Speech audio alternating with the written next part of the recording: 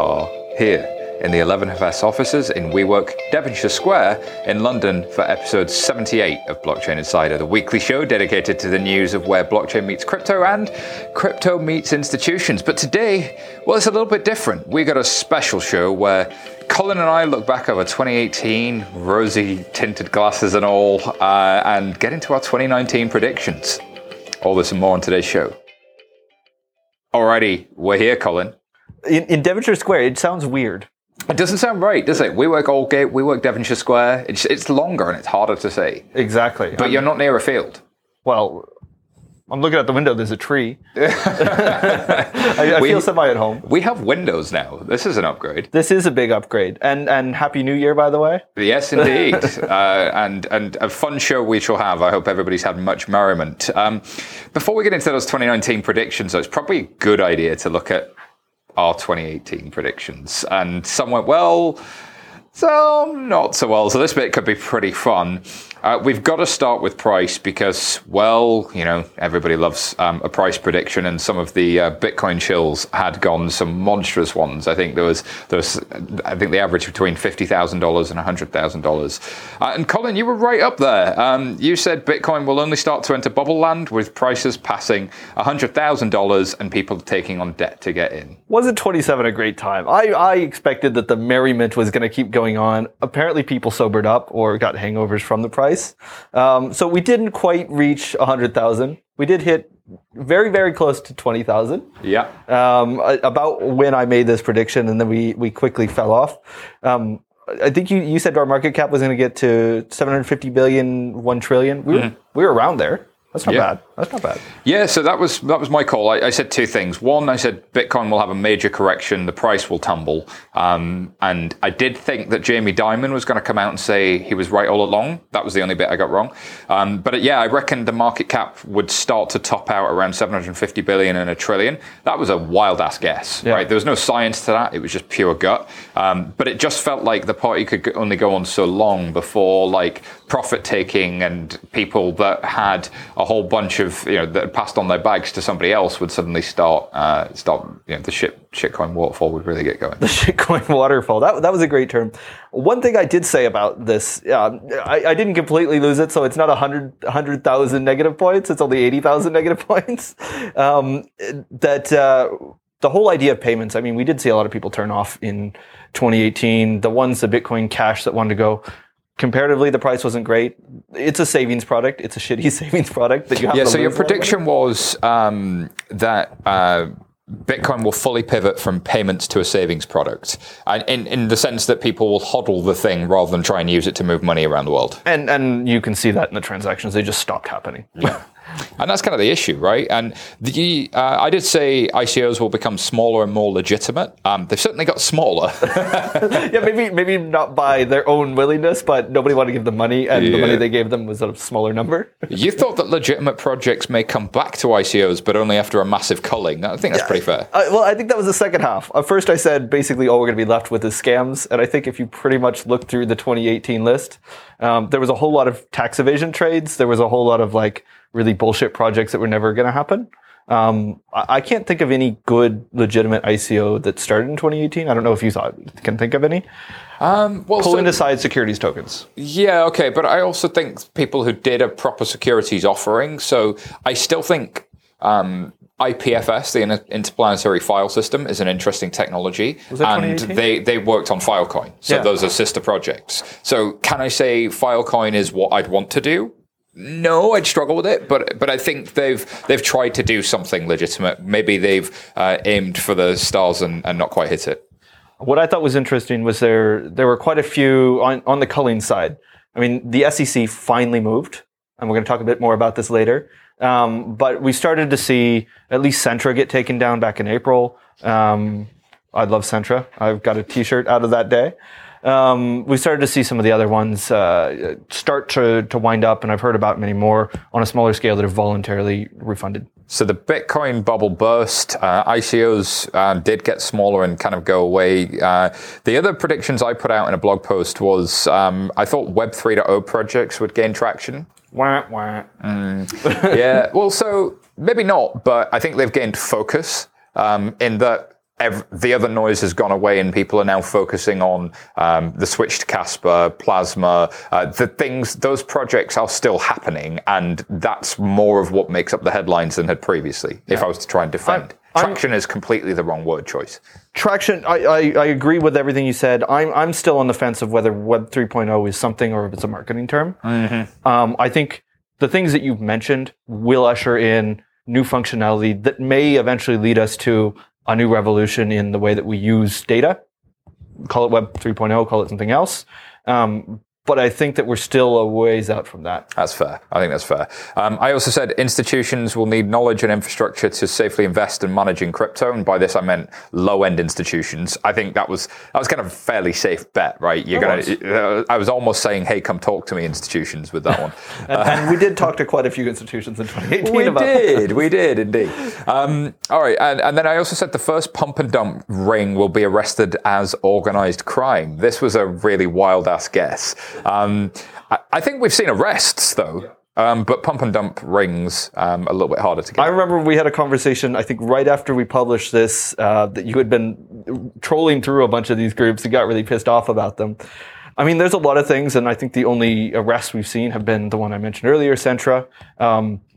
Maybe that'll become more of a thing. We have seen some fines. And I think we're seeing good use of law enforcement. Generally, as I was speaking to the head of policy for Europol a couple of weeks ago at an event, they were saying that they're starting to infiltrate this space a lot more, and they're starting to have a lot more surveillance and countering financial crime work that's starting to happen here. So, and one thing I will say on this is not the arrest, but I think you were right insofar that we've seen more announcements about these exchanges bringing in the technology to have surveillance themselves and self-police.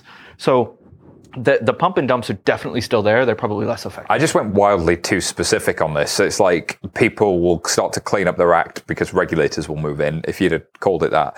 My last one was also a bit of a plea. 2018 is the year crypto has to grow up. I'd say it grew down. But it shrunk.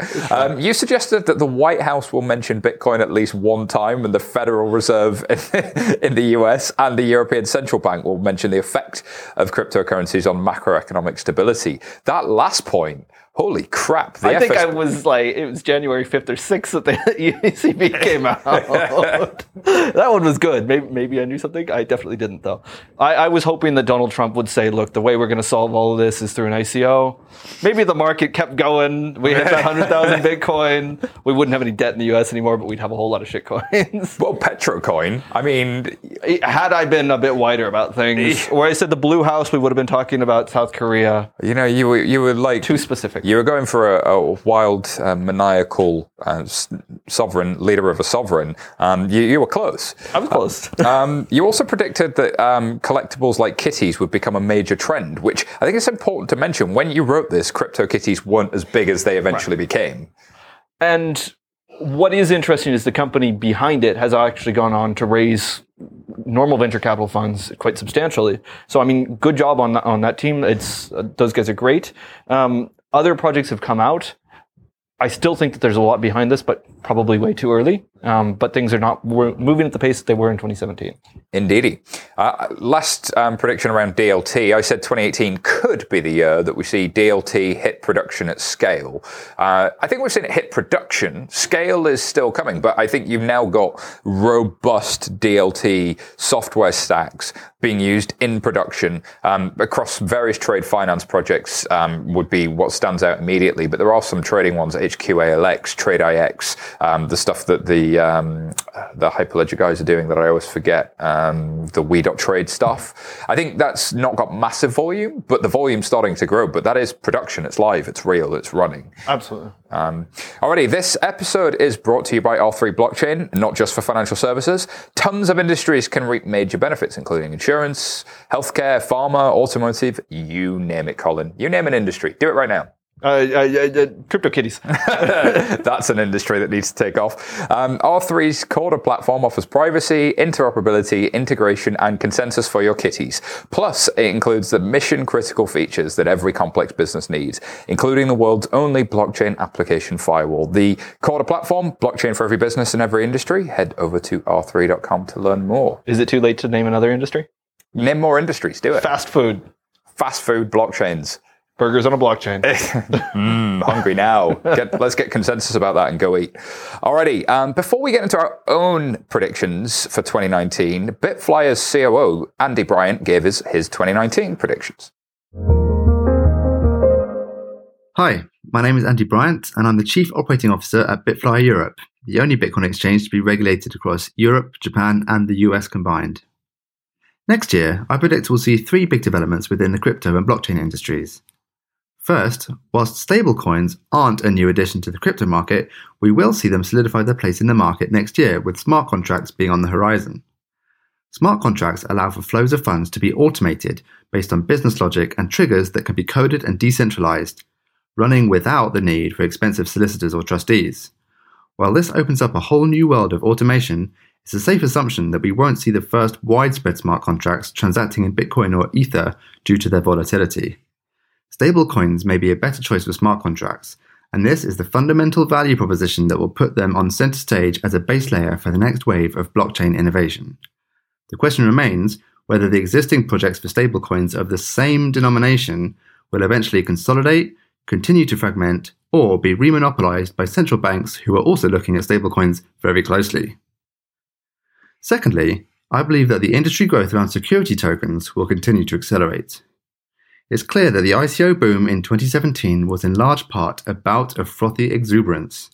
However, what the ICO boom did do was catapult the benefits of tokenization to the front of people's minds, which include increased or new forms of liquidity, rapid settlement, 24/7 markets, and fractional ownership, amongst others. I liken the ICO boom to the invention of fire.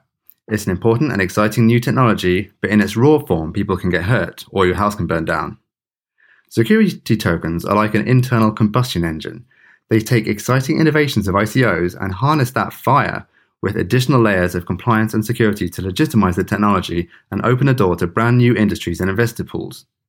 I'm very excited about the changes this will bring, whether from securitizing existing tokens, tokenizing existing securities, or even creating brand new business paradigms that couldn't exist before, like packaging up revenue streams from things like movies, song rights, young businesses, and endless other possibilities. Finally, one of the biggest trends that will truly begin to unfold next year is the halo effect of industries being built around blockchain. While many existing industries are busily and wisely attempting to understand, pilot, and adapt blockchain technology to their empires, meanwhile, there are brand new industries quietly starting to emerge. This is what I mean by the halo effect, whereby the world starts to realize and develop applications of blockchain and distributed ledgers that have never been possible before. It allows entirely new concepts to rise and capture our imaginations. In the short term, we can expect to see emerging industries directly sprouting from existing ones, such as new hardware wallets, custody solutions, and KYC technologies. Looking further into the future, though, the potential emergent developments could in fact change the way in which we operate. For example, smart contract auditors, self-sovereign charging stations, machine-to-machine marketplaces, even smart economies. The list is endless. To quote Bill Gates, we tend to overestimate what will happen over the next 2 years and vastly underestimate what will happen in the next 10. No one anticipated in 1995 what sort of new paradigms would be enabled by decentralized knowledge. Now we're adding decentralized value to the mix. The opportunities to build tomorrow's economies are hard to even imagine. All right, thanks very much to Andy. On with the probably less accurate and less informed predictions from myself and Colin G. Platt. May or may not be less predictable. Alrighty, first prediction from me is the crypto part of crypto becomes much more important than the asset or the currency part. Now, I'm going to be real. We did an interview with Vitalik and he made this point. If anybody can make a good prediction, it's probably Vitalik. So this is kind of copying and pasting. So I'm going to do an appeal to authority, which I know is a logical fallacy. But I'm also I was swayed by this articulation that the problem with cryptography was it was a point in time. I signed a transaction at a point in time, but I didn't know if that was still true. With a state machine like a blockchain, what I fundamentally have is something that will be true until I tell it otherwise. So if I write a transaction to a blockchain and I sign that, everybody can see that I signed that. And that is there to be seen until I send another transaction that says that state has now changed. That, I think, that persistence argument is really, really interesting. And it's on the face of it, you go, oh, well, that's not very interesting. And then you start to think about the implications for it. And if we start to have more of a conversation about the next generation of cryptography or cryptography plus state, I think that's a completely different technology conversation than we've been having historically of like cutting out middlemen and peer-to-peer electronic cash and all of these use cases that just seemed like centralization was arguably a better answer for. I was hoping you'd say something about chameleon hashes. Yeah. Does anybody remember the chameleon hash? Remind everybody what that was. Oh, this is the editable blockchain from our good friends at Accenture. Unfortunately, not the edible blockchain, which would have been a lot more tasty. And let's go back to those burgers. Back to those burgers, my friend. All right. Next prediction from me was DLT makes a comeback. Don't call it a comeback. Yeah, just don't call it a comeback, my friend. Again, I think this is stuff getting to production starts to hit scale. After the bubble, everybody stopped noticing the DLT projects and sort of poo-pooed, oh, those silly enterprises, what do they know? And quietly in the background, people have been doing stuff. And as Blythe Masters said on this podcast about 10 or so episodes ago, person works hard is not a great headline. But actually, that's what's been happening. Next one was institutions dip a toe in the water as infrastructure build out hardens. By this, I mean moving beyond single family offices as custody solutions come to market that are more robust, as people figure out how to be compliant with crypto assets. And there are still a great deal of kind of high net worth individuals or low level funds that have been in this space for quite some time. You'll see a different type of maturity of institution coming to the market. I'm thinking about the clients of a Galaxy Digital, the clients of a Gemini, the people who are working directly now with OTC desks like Circle and now Coinbase have set up an OTC desk. Really, the hardening of that infrastructure is my theme here. Interesting. I think especially when we saw with 2018, a lot of the big name banks kind of making announcements about having a trading desk and then retracting those announcements. Yeah. That's a bold call. I think this is bottom up, not top down, though. This isn't tiers 1 or 2 or 3. This is your Swiss cantonal bank saying, I'm going to open a desk. Yes. Okay. And or private banks. Yeah. Or, Asian private banks saying, right, we've got clients that want to buy into this stuff as a safe haven investment or whatever else. Bingo. Or fund of funds, that sort of thing. Fund of funds. Interesting. Yeah. Okay. Yeah. So I think that's where you'll see more of it starting to come in. I think regulatory clarity comes at last. And I think largely this isn't a hard one because it's sort of happening. Certainly in the US, you've got a very much rules is rules, like you fit into these buckets or we arrest you. And then in Europe, I think you'll start to see that coming through next year. I think Europe will be the more interesting one. And the US, the rules were clear. It's just unfortunately nobody liked the rules. And I think what we're starting to see, and I'll talk about this a bit more when we get to mine, is they're hard and fast, and they aren't great if you're trying to do something innovative. Yeah. I wonder if that will become a theme of new rules. We're starting to see bills. I think so. The new rules, like having a securities token offering isn't really much different to having a security and just creating a security. I've got all of the same issues, all the same risks. I've got no more data, no more transparency. I just have instead of a contract, I have a token. And I probably still have both because I need the legal contract as well as the token. So it's just like adding something on at the end. It's not, I don't really get what the benefit of a securities token is. I'm going to be really honest. I don't either. And I think what a lot of people are hoping is a securities token offering is just a piece of paper that once you've done that, you've crossed the hurdle, and then you go back to what you were doing before, and they leave out the part that if I want to do these innovative things with my token, using as a utility token that happens to be a security. Yeah, I need the legal construct around that to make sense. And a lot of these things you can't do. Like I can't put something in an escrow inside of a blockchain and then whoever comes and takes it, my security, can take it because I haven't done KYC on every possible person that could grab this thing. Yeah. It's just not legal. So I like the idea that I could immobilize the asset and create almost like a little PayPal network where people could transact between that, but then I'd have a centralized actor who basically created that. So what's the point? Alrighty, last one was new projects are born that go on to become household names in the next decade. This is a bit of a hunch, and we're not going to be able to tell this one for a decade, so it's quite a long shot. So come back to us in 2028, folks, and let's see if this one came true. But basically, what I'm sort of pointing at here is we've had this creative destruction phase, and usually in a bear market, interesting companies are born.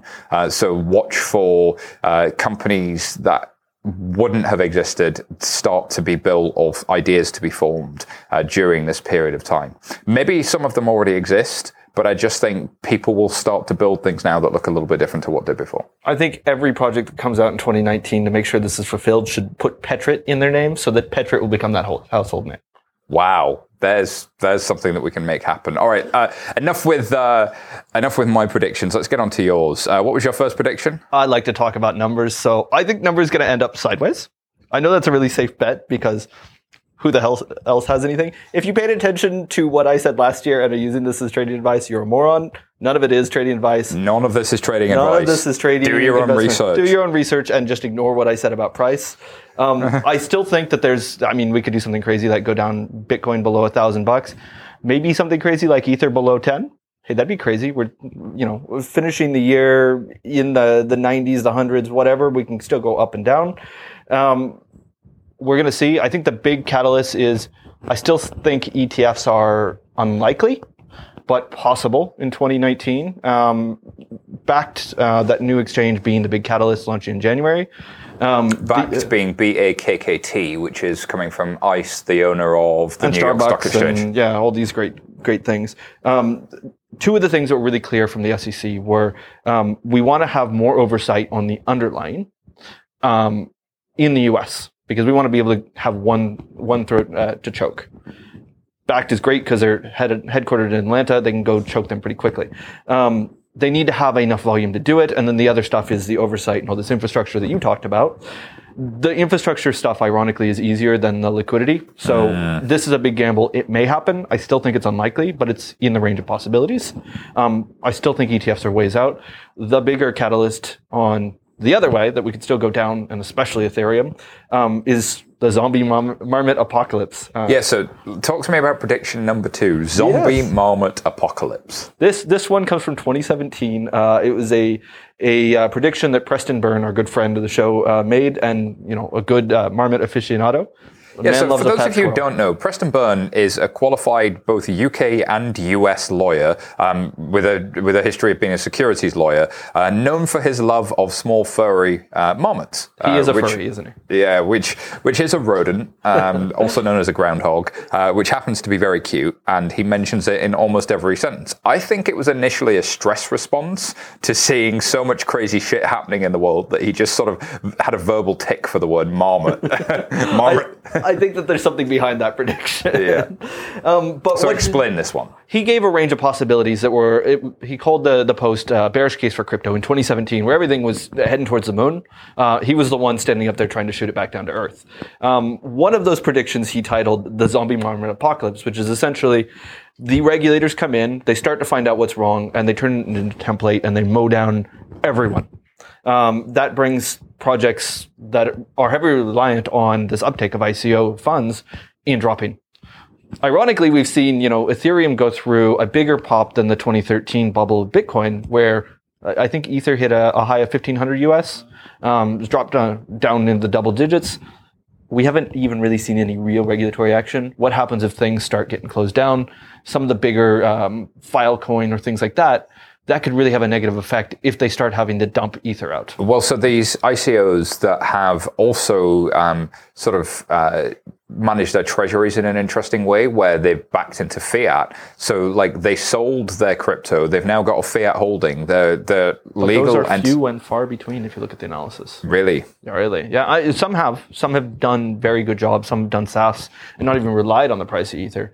But I know Dyer and The Block have done lots of research and great publications over 2018 about the treasuries, and there hasn't been much movement. Another catalyst I see is happening is just because it's dropped so much. I mean, we can talk about the smaller raises, but even the really well-funded things that aren't directly tied to that, is it beyond the realm of imagination that somebody like a Consensus or Ripple could face legal action about the tokens that they're involved with? Maybe, maybe not. There's a lot of tokens out there. There's a lot of tokens. Stable coins, what's your prediction here? That they're moronic. And I think people will eventually figure that out, but first we're going to give them all their money. So there's a lot of reasons why people are interested in the idea of having stable tokens. We just talked about the price going up, down, sideways, whatever it is. Surely, if I could have a cryptocurrency, but it didn't have volatility, that would solve world hunger.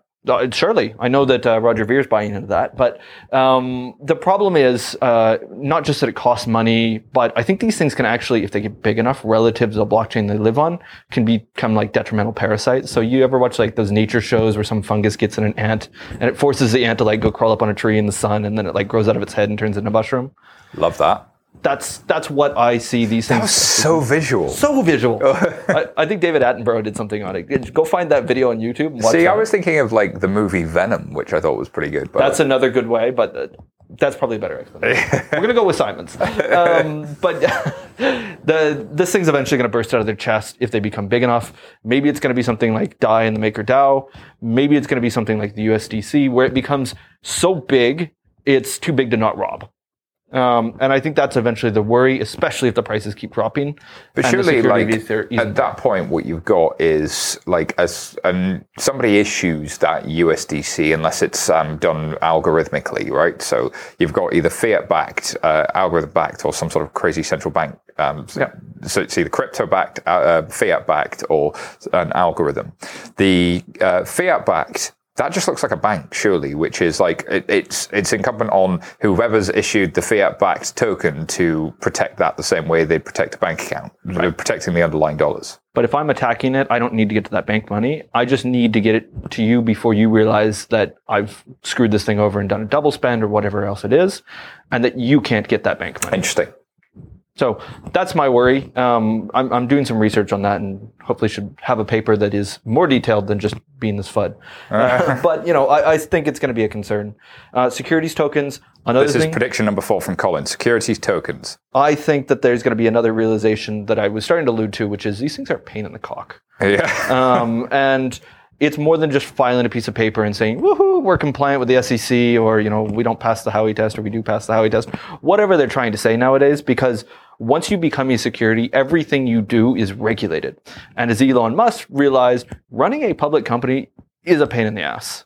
And running a public company in open source is going to be a whole lot worse. Has anybody ever run a public company based 100% on open source, where all the management decisions were put out to unknown individuals or quasi-known individuals? Well, so this was kind of the issue with, like, open source made sense if it was freely available, nobody was getting paid, and it was all done on contributions, or there was a foundation running it. Yeah. And that was a not-for-profit.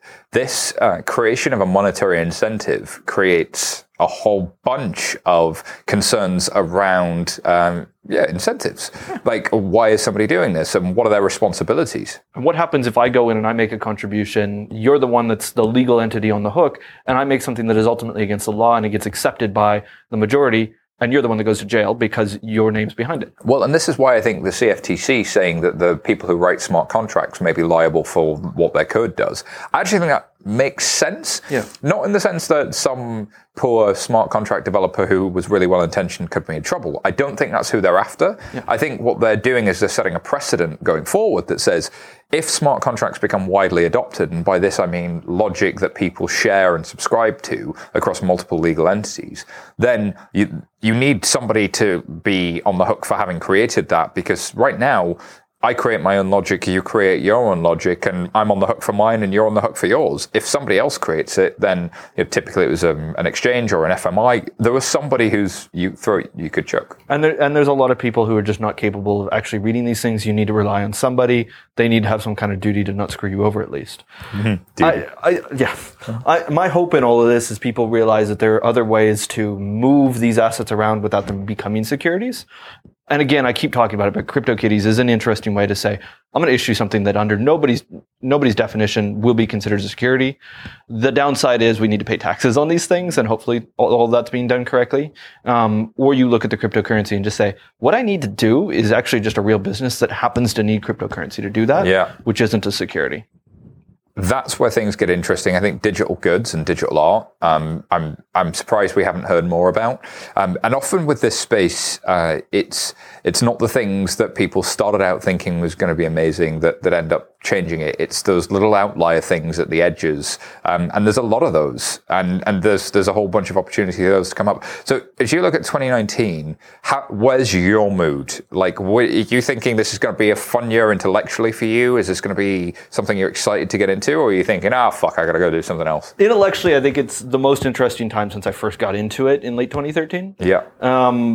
As far as like whether I see there's any clear opportunities to go out and say, right now I can execute this and make a ton of money, I think those are probably gone for the time being. But that doesn't make it any less interesting because it's during the bear markets that people go out and build. Yeah. I'm not going to say with the D and the L the wrong way because 2019, my New Year's resolution is never say that word. Yeah, well, I mean, it's been trademarked now. Well, it's in the process, so, right? That process takes forever, and that was protective when they got called out on it, right? Yeah, but it's still a dumb meme. 2019 is the year we killed dumb memes. No, can't have that. Well, not when one of your predictions is the zombie marmot apocalypse. I'm excited for 2019, and I'm excited because. Person in the corner works hard, starts to pay off. I think we start to see DLT grow up. I really do think that DLT makes a comeback thing is probably my big one. And I really start to, and I think the first one of like cryptographers start to look at crypto differently, and we start to get away from this is a money-making scheme and this is financial to this is a technology conversation and what business models can be enabled. And that's going to be just this whole refreshing change of perspective. We're going to get away from crypto Twitter and we're going to get into this other area. So you're saying we're going to see 2015? Yeah, 2015, all over again. Bigger, badder, better. Let's do this. Alrighty. Well, that's it for our 2019 predictions. If you like what you heard, this podcast is made by 11FS, and we're a challenger consultancy working to shape the next generation of financial services and financial memes with Colin G. Platt. That's why I'm here. If you want to check out the kind of stuff we do, take a look at metal.co.uk, as well as check out our website, 11fs.com. And if you liked our 2019 predictions, why not subscribe to Blockchain Insider? The subscribe button's like right there. And throw us a review on iTunes. You might want to give a 5-star review because Colin G. Platt, well, some of his predictions were kind of strange there. I thought mine kind of won, especially with my track record. I don't know about you, Colin. You think we should get 5 stars? Strong track records for both of us. If you ignore everything about Bryce. And it would be awesome if you'd leave us those reviews. That was an absolutely amazing 2018. My God, the definition of a roller coaster.